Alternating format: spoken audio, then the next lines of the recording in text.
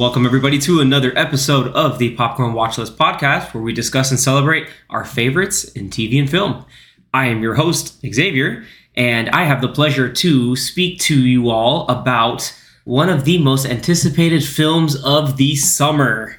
The other half of the Barbenheimer event, cultural phenomena that's going on, and this would be Christopher Nolan's Oppenheimer.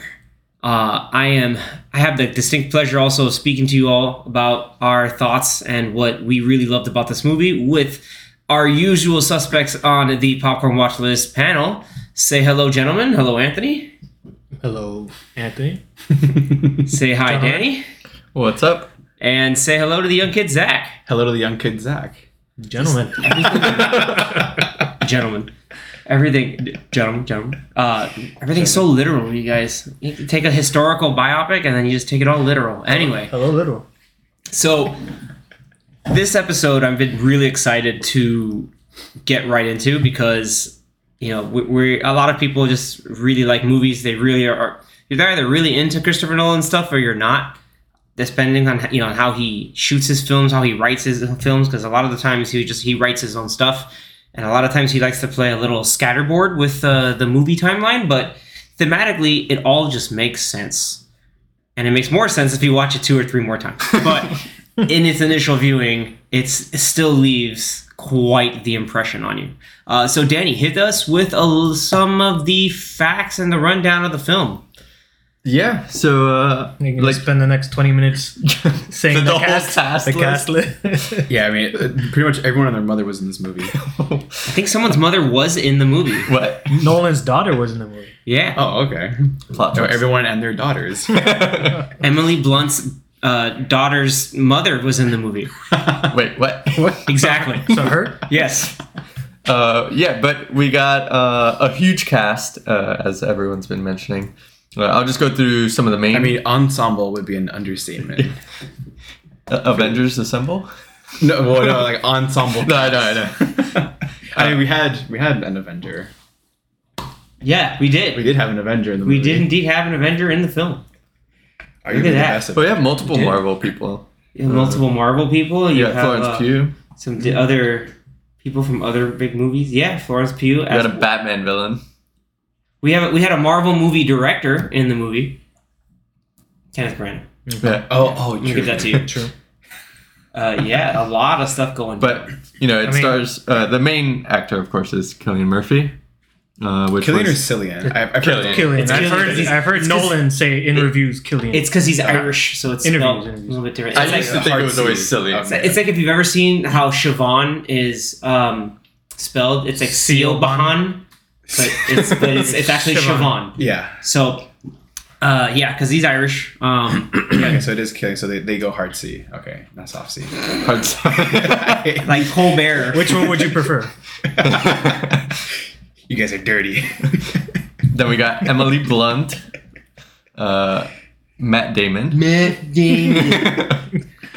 Robert Downey Jr. Florence Pugh.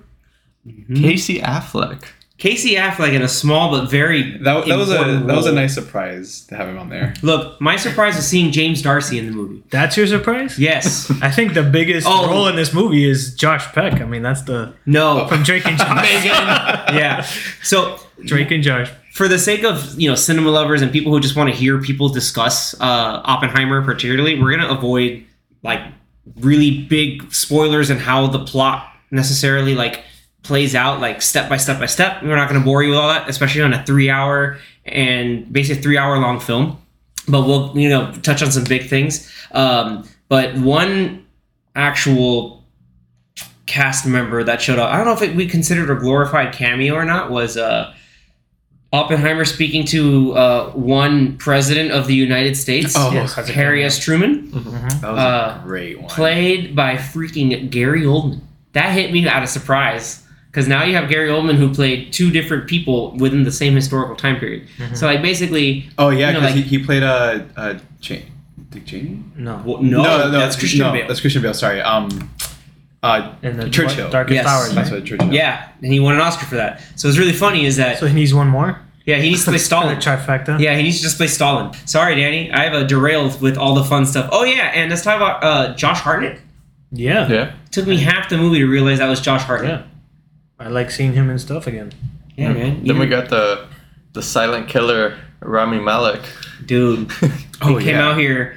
My boy was there just not doing anything. And I'm just like, please? Like, especially with how what turns out later on in the plot was pretty out of hand. Benny Safdie. Yeah. He Yeah. was actually Director. pretty good. David Krumholtz. You guys ever watch The Numbers Santa Claus? And the Santa Claus. Yeah. Yeah. He, Freaking 10 Things I numbers, Hate dude. About You. Freaking numbers. We also- wait, what's his? Oh yeah, okay, David him. Yeah, Krumholtz. yeah, yeah. He was the elf from the Santa Claus. Yeah, yeah. You also had Tony Goldwyn Yeah. Yeah. Tarzan. You mean Tarzan? Mhm. Yeah. and President in what was it, Scandal? In Scandal. Yeah. Mhm. Yeah. And then Jason Clarke. you had Hobgoblin in there. Oh, Dane DeHaan. Dane DeHaan. Jack Quaid. Jack So many Quaid, dude. That's right. That's Superman.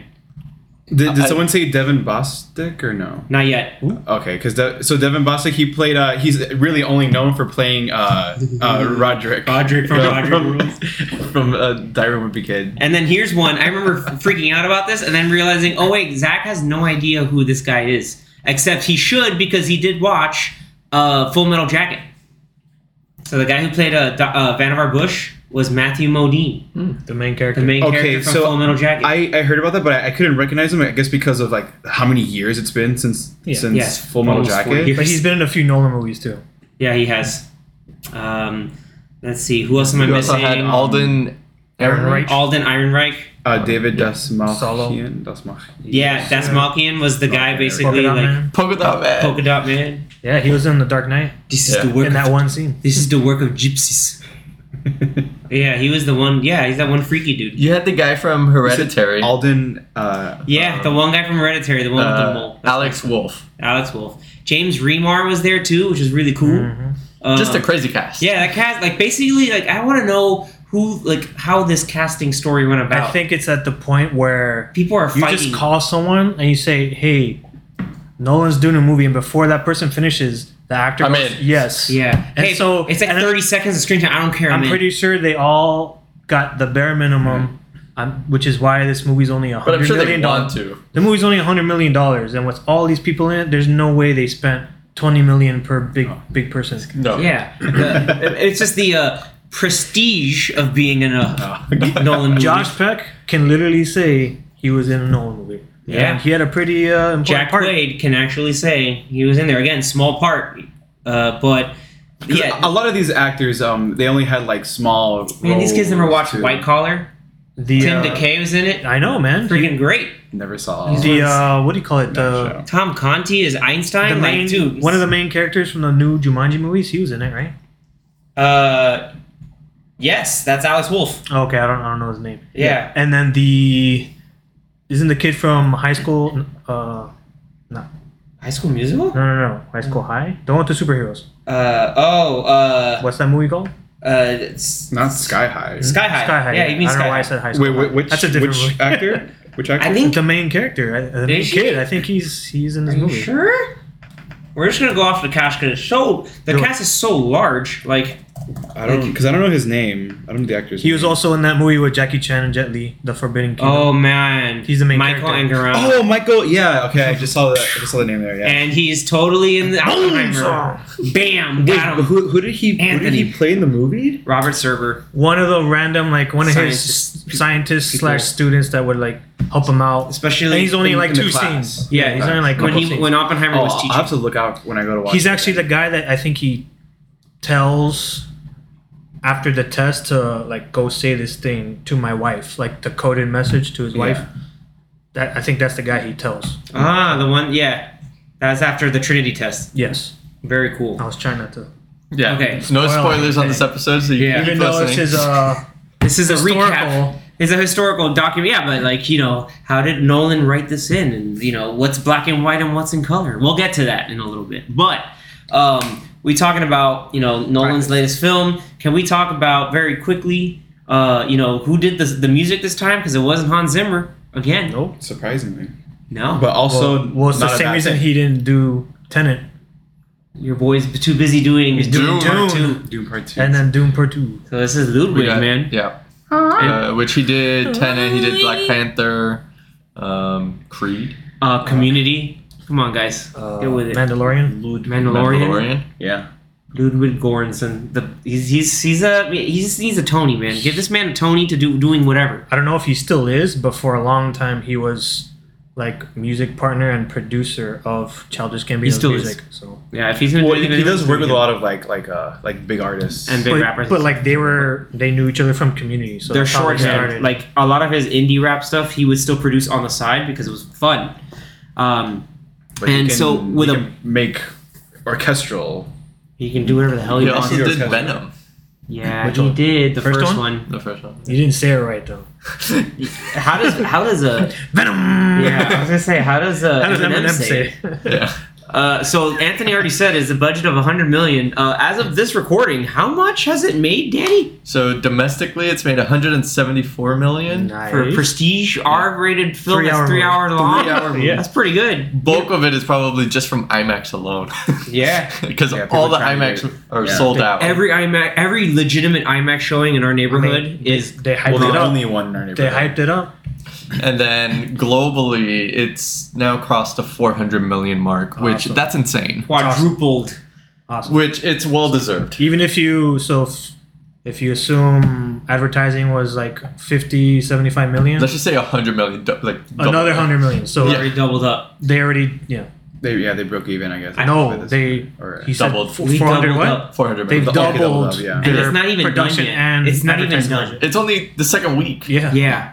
And this is, we have to talk about, I mentioned it with the introduction, is this movie's success in the box office, it doesn't exist in a vacuum. Like, there's still, again, the other half of Barbenheimer going on. So there are people that are, like, that's the target audience for Barbie that are now going in to watch Oppenheimer. And vice versa. Vice versa, yeah. And so people are getting, it's great is that these movies don't cannibalize each other's target audience. So people are just like, hey, let's just go see a good Both of movie them. Just because see they're two both movies. Yeah, they're both good, well-made movies. Or so we hear. So let's go check it out. And we actually did that. We went and saw a Dolby showing from Barbie. Everybody is dolled up in Barbie in these hot neon pinks going everywhere. I had a family, I guess from out of town. They're like, "What's going on?" I'm like, "Guy, did you not hear about Barbenheimer?" Go online, man. Yeah, he's like, "You didn't hear about Barbenheimer." And the guy looks like, "Oh, I just thought it's just because we're recording out of Miami." So he's just like, "Oh, I just thought everybody in Miami kind of wore pink." I was like, "You really think everybody I didn't wear coordinated pink, this?" Like, I did wear a pink T-shirt, and it's pretty dope. But then us collectively, minus Zach, who saw it 2 days early, we all drove up to our Museum of Discovery and Science in Fort Lauderdale to watch it in what I jokingly called the Lord's IMAX, which is like the real deal 70 millimeter big old projector with amazing sound. And for a movie that was pretty, there's a lot of good dialogue and really great riveting score, great establishing cinematography shots. Like, it still looks, it's still really impressive when you see like 70% of that screen all filled up, like for most of the time. It's like more so than even Top Gun. Because It's nuts. The aspect ratio does change between Sometimes, true IMAX and like digital IMAX because it's a shorter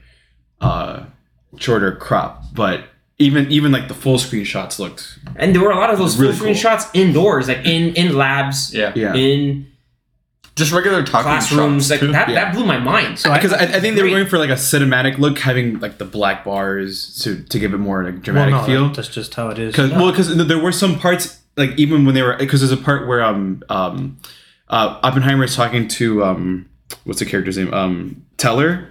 yeah, where he's like Ben Safdie. But there's the shot where they're both standing next to it, looking like towards the camera, looking at like a truck drive away, where it's the full screen, Yeah. and then when they're talking to each other and they have like the close-ups, it's cropped in, so it's like the same shot but cropped in. Yeah, they just didn't use an IMAX camera for that. Yeah. But I think he probably did it probably for stylistic for the most part because they want like that dramatic black bars and have them. Was that the scene when they were carting off Fat Man and Little Boy? It might have been the scene I where think he it was was probably before that. attempting to leave. Oh, and he's like, no, dude, you can work on the hydrant. Oh, yeah. No, it was sometime after that. I think. Most of the exterior outside shots of Talking. either Los Los Alamos Alamos. or in general when they're at the school, Yeah. like most of the outside shots were It IMAX was shots. IMAX, yeah.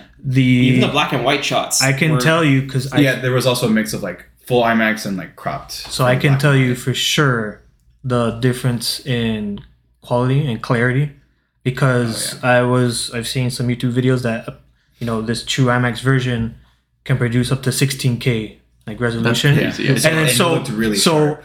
so I saw that one and then I saw it in regular 2D digital screening and I could tell you definitely almost every scene that they were in Los Alamos when we were at the Fort Lauderdale you could see like particles and everything that when they were It's like outside you could buckets see of- things blowing in the wind everywhere. Yeah, like you sand could see debris was and there. like It was even nuts. even when there were Like, close just, like, ups the fine details even you the can close ups see on everything. people you could see like the supreme detail on their skin. It was crazy. In the regular version, I didn't see any of those things flying around. So when I saw it, I was like, Yeah. wow, now I can tell the difference. Like, Yeah, I 'cause- really noticed the difference. Because a lot of those, or a lot of like digital showings are like they're 2K. They're not even 4K. And for a big, I mean, it's a projector. There are 4K projectors, but most theaters just use 2K. When you have it on a big screen like that, you're gonna see more like fuzziness from the pixels. I mean, I'm sure the technology has gotten good where they kind of blend together, but it's not sharp. It's still gonna have that little bit of like fuzz or blur to it.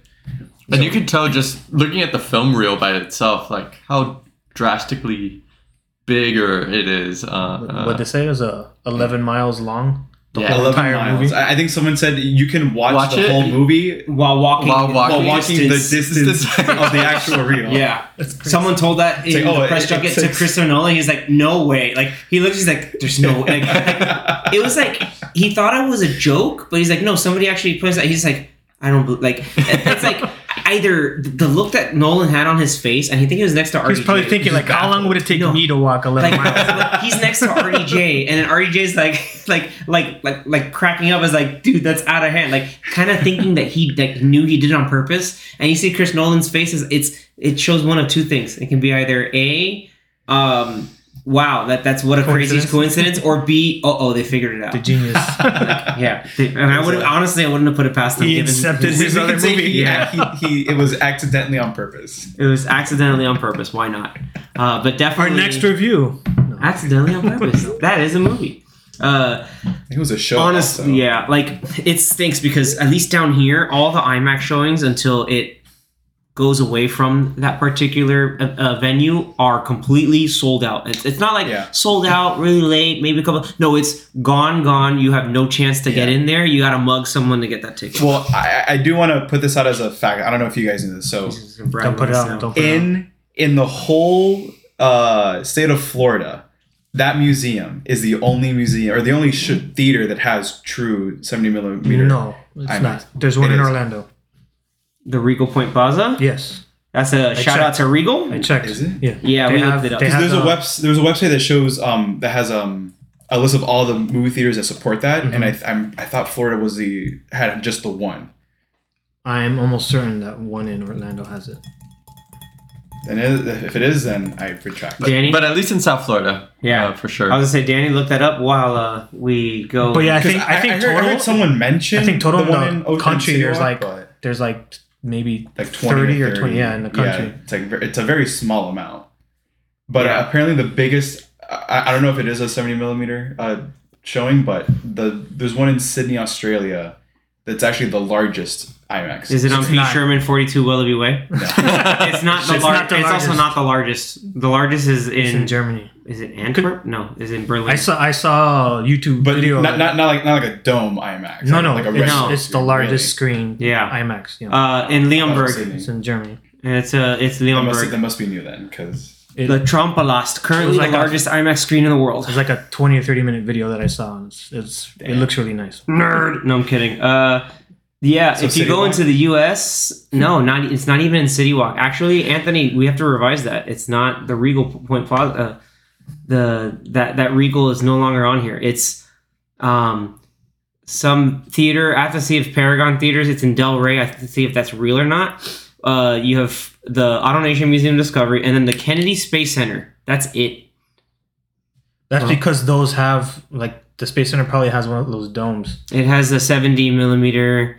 Fort Lauderdale has 70 millimeter. I know that. All right, so here from IMAX's website, the only theater is the AutoNation Theater. Okay. No, so the only one that has the it's the 3D theaters at Kennedy Space Center. So it's the dome. the only ones that have it are the Fort Lauderdale, and then Regal Point Orlando, All right. So it is back. and then But does the Regal Kennedy Point- Space Center. But does the Regal Point Orlando do the 70 millimeter? And you have to look at the number. Sometimes it says Yeah. 15 slash I think 70. it's 30. Well, those something. are saying 1570. 70, which is the And that's what we real have one. down here the too. biggest Yeah. format. The real one. So Fort Lauderdale does that, and they also have the digital. Yeah. If you know, Well, yeah, because So they I can think switch. plus D is yeah, Yeah, so you So don't get then an 11-mile long. The Regal Point it's the same Orlando, thing. 1570. Yeah. and then Kennedy Space Center, and then the Orlando Science. So then, why is this list different from that list?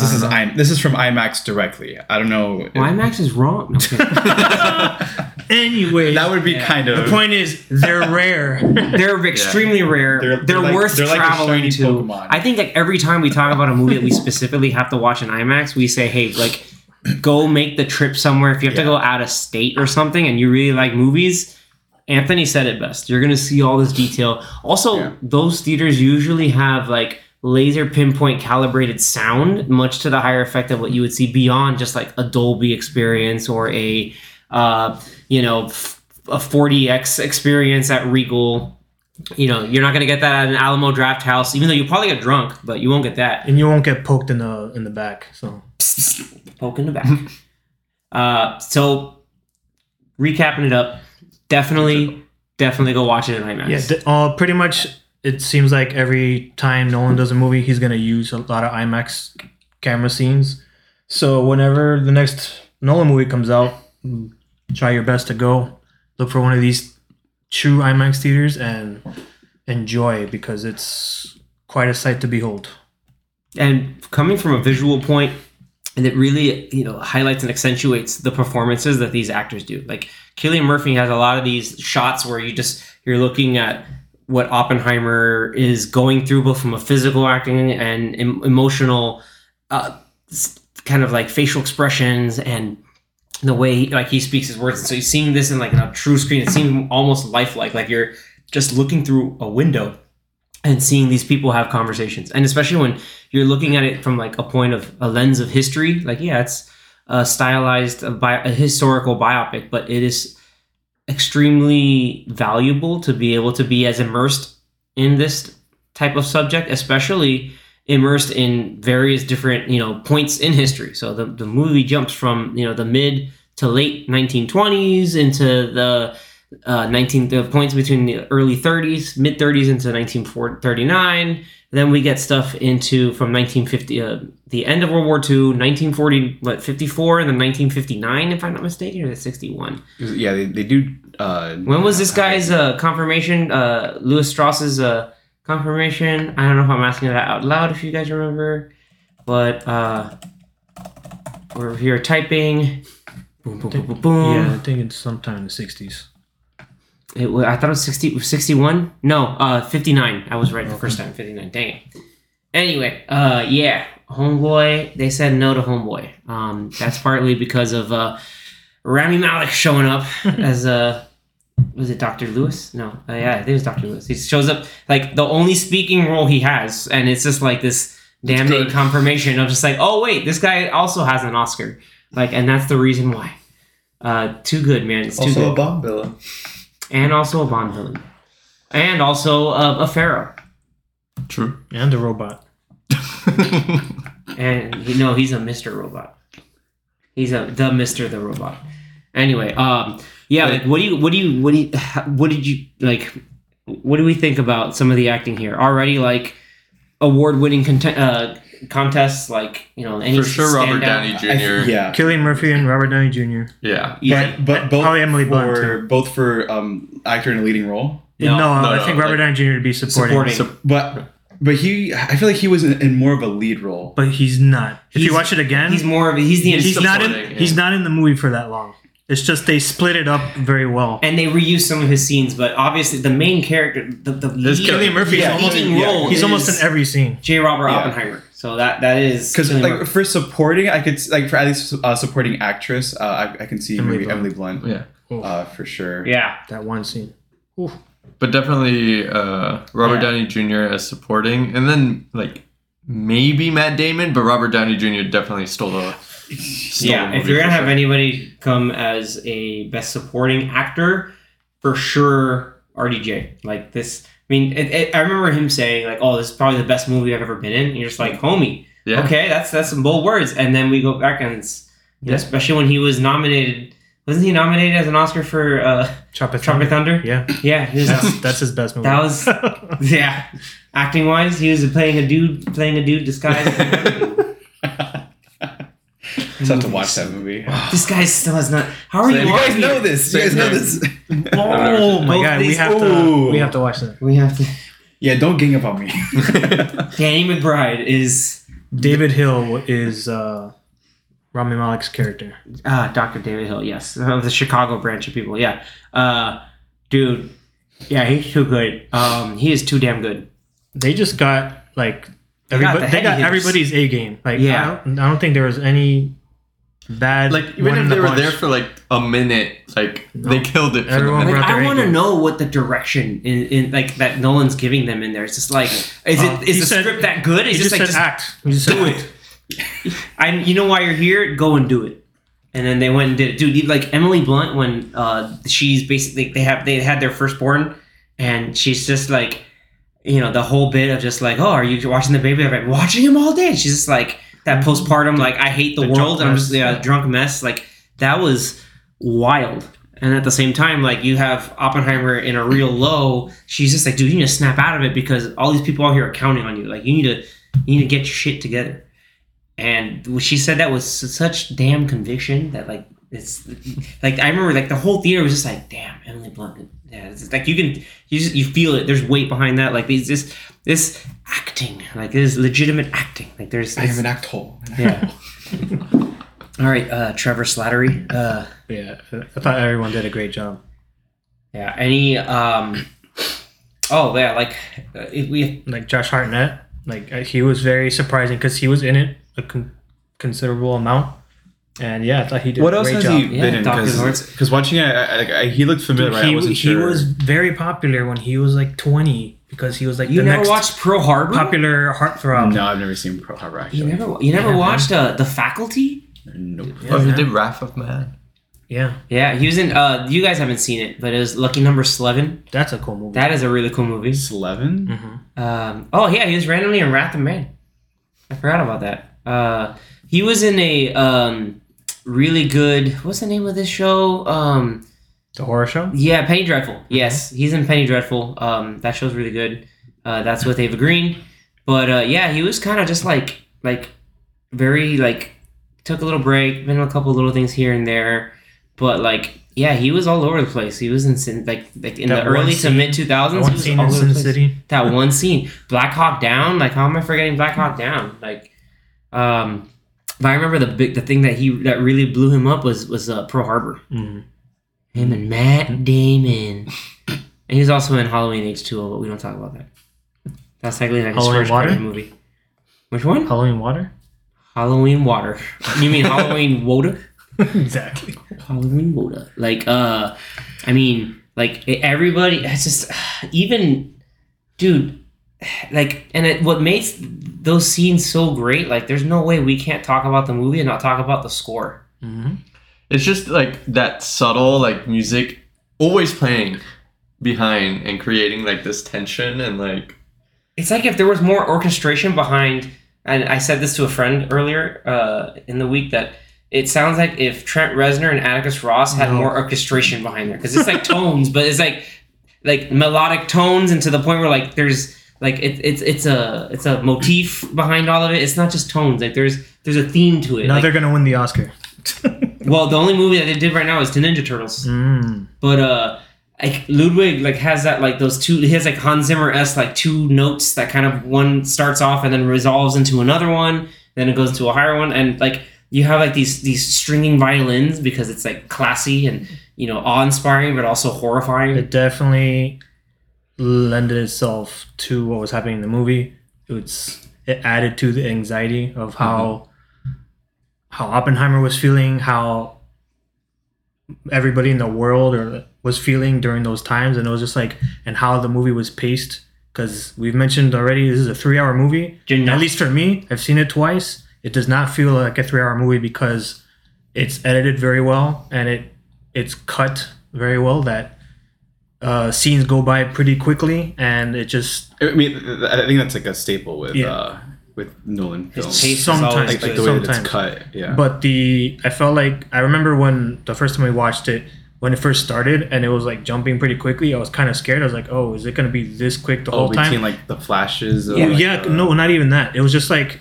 It was like a scene, and then it went to another scene, and then the next scene, black and white, and then you're like, wait, what was going on? And so it takes you maybe like 15, 20 minutes to realize what's going on. You're like, okay, I get how this is structured, but yeah, it does not feel 3 hours. At least to me, it didn't feel like. You don't have to be able to read the sheet. You don't have to read the sheet, but you have to be able to hear the music.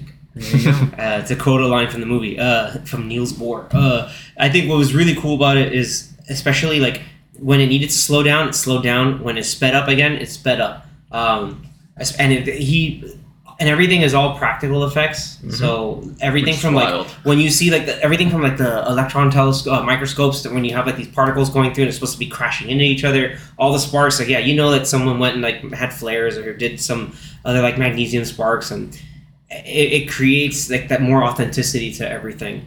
And that's the kind of stuff that you'd even see in Dunkirk. Like, oh, there's like real stuff blowing up around people, and there's water. But to this case, like you're getting these big shots in New Mexico. You're getting these really intimate shots in various rooms, labs, workstations, and like here small chambers, large chambers, and even like from there, like to Anthony's point, like that whole the stylistic change between what's in color, which is basically, for those who are deciphering it or who have already got the pattern, it's sort of like the things that happen through Oppenheimer's lens, and then the black and white stuff is the cold hard flat, or like supposed to be like factual, or at least what from Lewis Strauss's perspective, which is really cool to see, because then you revisit scenes again in the different lens. Especially we see the scene in the beginning and the scene it mirrors what the scene is at the end, and it's just like Anthony said. I'm gonna keep bringing that back up. Like a certain movie, if anyone's kind of confused, there'll be a point where it clicks, and you're just like, "Holy crap, this is great!" And the movie shot really well. Like I know, Danny, you have opinions on just like the way the movie is shot so well. Like it's truly immersive, right? Yeah, and then obviously when you see it in IMAX, filling up that whole screen, just like. Even just seeing someone talking in this movie, like the way it's shot, or like the angles that they have, having the person right front and center, like filling up that whole screen, it really it's like a full body throws you into the immersion of it. Like you're there listening to this person talk in front of you. Yeah, like you're just here, you're watching real life people talk about real life stakes and how how the atom bomb was made, and then the effect that had on the world, but also on one person's decisions through various different things, how that all affected everything. It's intense, but it's fast, but it's also not too fast. Like it's done so well. It's what? Too fast, too furious. Too fast, too furious. You have to. Yeah, you're gonna go backwards now. I hope so. No, that's Memento. Or Tenet. Yeah, it's Tenet or Memento. I just like Nolan's use of like timing and like pacing through the different movies he's done, and I feel like this one is definitely like a progression of everything he's learned from the previous movies he's done. Mm-hmm. Oh yeah, whether it's like the practical effects or like just different timings. Like Memento, he started off with telling a movie backwards, and then Tenet, you have it going like forward and back in time, like a palindrome, and just all these different tricks he's learned from all these different movies he's made, and he kind of like puts it all together into this one crazy story. Oh, for sure. And then I think before we go over like our final impressions, we have to talk about the actual scene of the bomb, of the Trinity test going off. Everybody was kind of excited, like, oh, did he actually let loose a real life nuke? Like, did he get permission to blow it up again? Obviously not, because that would be very, very bad. But the way they used the practicality of creating, like using actual real life explosions, magnesium flares, and other like optical effects and tricks of scaling, I think was really ingenious. Like, it wasn't like it wasn't. We're in IMAX, but I don't know if you guys felt like, oh, when this bomb goes off, my face is gonna melt. But it turns out, well, all the memes and like videos of of such thing happening. It's things happening. It was pretty funny. But who's the crazy person sitting in the front row, middle seat? They probably left a little disappointed. I'll just say that person was real. But IMAX did find that person and gave him like, I forgot what they gave. There's a thing like they found the person who got the ticket and like did like a giveaway or something to it. We got you a free ticket IMAX actually for the front. Yeah, we got you another free ticket for another Oppenheimer show. He's like, yes, thank you. What I'm most excited for, to be honest, is when this comes out, to buy. Season. And we could take a look to see like the behind the scenes and like all those like featurettes that they're gonna do on the Blu-ray or. I would hope. I wonder how exhausting that is for especially because some of these scenes are really intense. Like, you have to be in a certain mind frame to do all of these, and then it's like, hey, sit down with us and let's talk about how that happened and work through. And Chris Nolan's like, dude, I have to like recreate a nuke. I don't have time for this. Or then like now they're in post. He's like, hey, I have time now. What's up? Like, but that'll be really exciting to see, and I think that'll be another like kind of big moment for the movie. Like, just it'll probably be online, like showing like how these things were made. So yeah, I know anybody who's really into how movies get made will be enjoying it, but also those people who really decide to want to make movies, like, and tell stories for a living, they're going to see more ways of how somebody who is, I think, shown now to be a master of their craft, how they went about making a process of a film as monumental as this, given everything going on from the thematically and as well as logistically and just mechanically, how the movie's just made from a movie making standpoint. It's out of hand, man. So now this is his latest film. It's time for everybody to get put on the spot. What do you guys finally think about Oppenheimer as in terms of Christopher Nolan's collection of released cinema? I think it's his best. Ooh. By a bit of a distance. It's not like, it's close between that and something else. I feel like it's his best by a bit. He's like by a country mile. So are you someone who believes that there's a difference between something being the best and something being your favorite? No. Oh. Wow. In this case, no. I can't say objectively, it's all subjective, but I'm not saying that it's my favorite. It is my favorite, but because I also think it's his best film. Okay. Got it.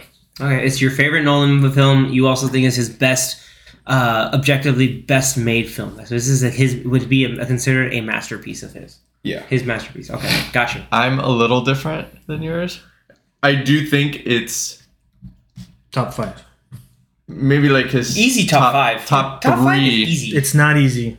You start putting the names of the movies in front of you, it's not easy. For me, yeah, I think it's easier for me then. Because I still haven't seen Memento and You've never seen The Prestige, have you? I have. No, I've seen everything from Batman Begins onward. Okay, so you've seen anything before Batman Begins, I've never seen, which I think is like 2 or 3 movies. Yeah, there's just 2 or 3 movies. Yeah. Well, those aren't in his top. I wouldn't put any of those in his top 5.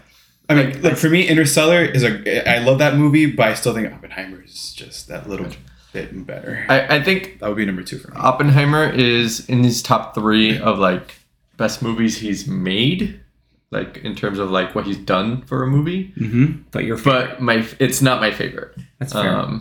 There's others that I'd probably put in my favorite, but definitely one of the I've seen everyone saying like, oh, it's his masterpiece. Mm-hmm. Like you could definitely see, like I was mentioning before, like it does add up everything he's kind of done before and just puts it in like such a grand scale. But I think for me, it's not my favorite, but it's like, but objectively, it's a great movie. It's the culmination of everything he's ever done before, and now rolled into making what could be his best film, but it's not your favorite film. Yeah, I just recapped that. Nice. Okay. Yeah, I agree with that sentiment that that it seems like, because you see his movies and you see somewhat of a similar trend, and so yeah, it does feel like throughout these past 20 years or so that he's learned a lot with his writing and his directing. That yeah, I think this is his best culmination, like put together, which hopefully, and it'll probably end up getting him maybe his best director Oscar. Let's hope so. But yeah, for me, it would probably be like a top fiver of his, just because there's other movies of his that I just like so much that it's hard for me to. Inception. Sorry, there's something in my throat. Yeah. Is there something inside the something in your throat? Yes. Okay. But Conception. going back to just like this movie, I feel like he does so much more with just like symbolism, like with showing you certain things on the screen. Dialogue too. Like there's just Very like sharp. I don't know if I should talk about that, but the beginning of the movie starts off with him when he was young looking at like a puddle of water and seeing like raindrops, and throughout the movie you see this similar, I guess, motif or similar symbolism of like ripples in the water, and it symbolizes him seeing the chain reaction of bombs essentially, and seeing like the shockwaves of multiple bombs going nuclear off. fission. So it's like since he was like younger, it's kind of showing you that he's had this fear of seeing this crazy chain reaction of stuff going on. Later on in one of the black and white scenes when they're talking about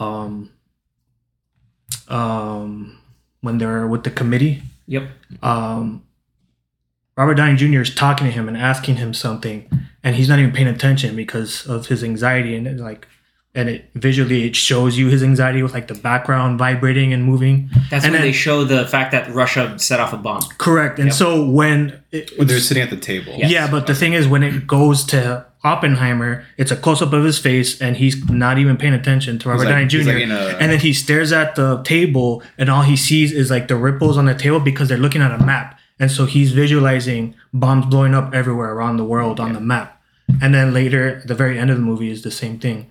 It's in a different scene, but they're showing water droplets He's still looking. on the lake. I call it looking the at Cillian Murphy Oppenheimer stare. Yeah, he his does like that. eyes bulge out. Yeah, he's just there like, oh no. But Like, he just does so many a lot of little things like that in this movie where I feel like he probably didn't do that as much before, and just seems like Xavier said, that he's gotten way more comfortable with this type of storytelling, and it shows. And it's just it's a really well done and really good movie, and I think lots of people should watch it. it's Very good. Yeah. So yeah, top 5 for me, but yeah, my favorite's Inception. Yeah, his So, favorite is Inception. I know this. I know Anthony for too many good. years. I have a real personal love for The Prestige, but I have to be on the camp that like, besides just like the really cool stuff that goes on in The Prestige, again from like I have to marvel and be in awe at just how well put together this movie was from every little piece. This movie is almost, I think it's practically perfect. It's very very like precisely executed. Yeah. Like we were saying before, for it to be 3 hours long, with essentially no action except for like one scene, Yeah. and for it to keep your attention the whole movie is a pretty, And not make us feel like 3 hours. right. And Yeah. for you to be engaged like throughout the whole movie. Again, this is me how I felt, but I think you guys felt similarly. Yeah. That's a very hard thing to do. It's- There are plenty of people that could say, the second time I went, the friend I went with to watch it, he really enjoyed the movie, and this type of movie is normally the movie that maybe I think that he wouldn't like, and he said no, he really liked it. That he was in it the whole movie. So it's just a testament to how well it was made. Yeah, I think we can all agree. It's we may have our personal favorites, with the exception of Zach, who's just like, hey, like this is it. This is my favorite, and it's his best movie. And I love a lot of his other movies too. Oh no, yeah, but start naming them. Whoa, we don't get we're the popcorn watch list. We're not the popcorn gatekeepers. Come on. No, I'm saying like you start naming them, and then you start like, understanding these are great. how difficult it is to rank his movies. Yeah, you're like Dark Knight, Prestige. You have Interstellar, Dunkirk, exactly. Like it's like they're all Inception. So that was already 5. Yeah, I was just like, oh no, and then I didn't even say Oppenheimer with all of those. Like, and I give to Oppenheimer, like, because he's been one of those very rare directors that just has like consistently like amazing movies. Yeah, like I remember we've said this before when we talked about Tenet. I was like, you go back and rewatch it, you're like, this movie is actually really freaking cool. It's like his cool timey-wimey James Bond movie. Because I don't think there's like a single movie of his that has been like generally received as like mixed or negative. It's been mostly positive. The only one, Tenet would be Tenet is the closest one that people would argue to be mixed. Yeah, but it's in the mix for being mixed. But regardless, we all agree that this movie is incredible. We went over the reason why now with a type of prestige film like this, it's making almost $500 million.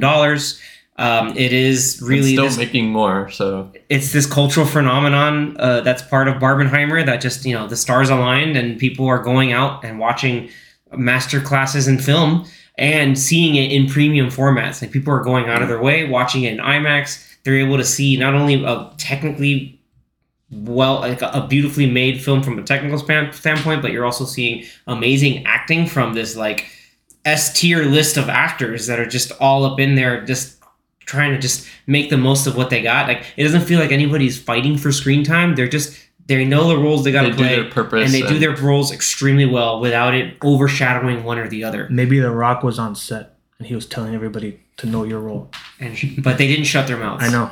They did not shut their mouths. That's how they got it done. Yeah, the movie's great, and it's again all done from a practical standpoint. Hence, $100 million budget. It's not too shabby. Oh, we talked about the score, but we didn't talk about the sound mixing.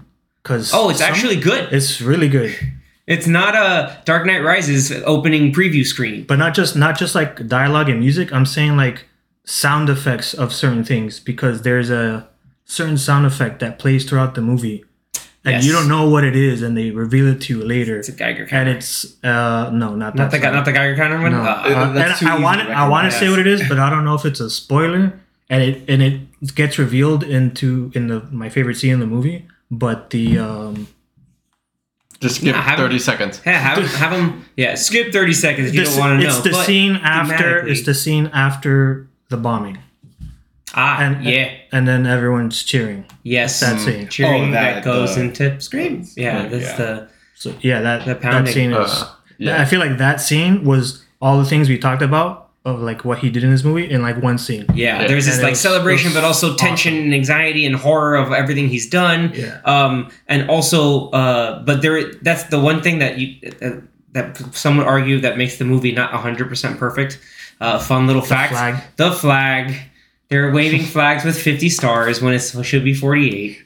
Okay, no, there was a scene in Los Alamos where the flag had 48. Yeah, but in the main scene that we're talking celebrating, they have 50 stars. Okay, yeah, because that was like what, 20 years too soon, maybe? At least 10 years, like 10, 15 years. At least 10, 15 years. Well, no, not even, because Hawaii and Alaska became states in 50 or 59, one of those. One was 50. Oh, excuse me. One was 50, and then one was 50. No, they're both in the same year. No, they were both in the same year, months apart. What were the names of the two bombs again? Fat Man and Little Boy. Yeah. Okay.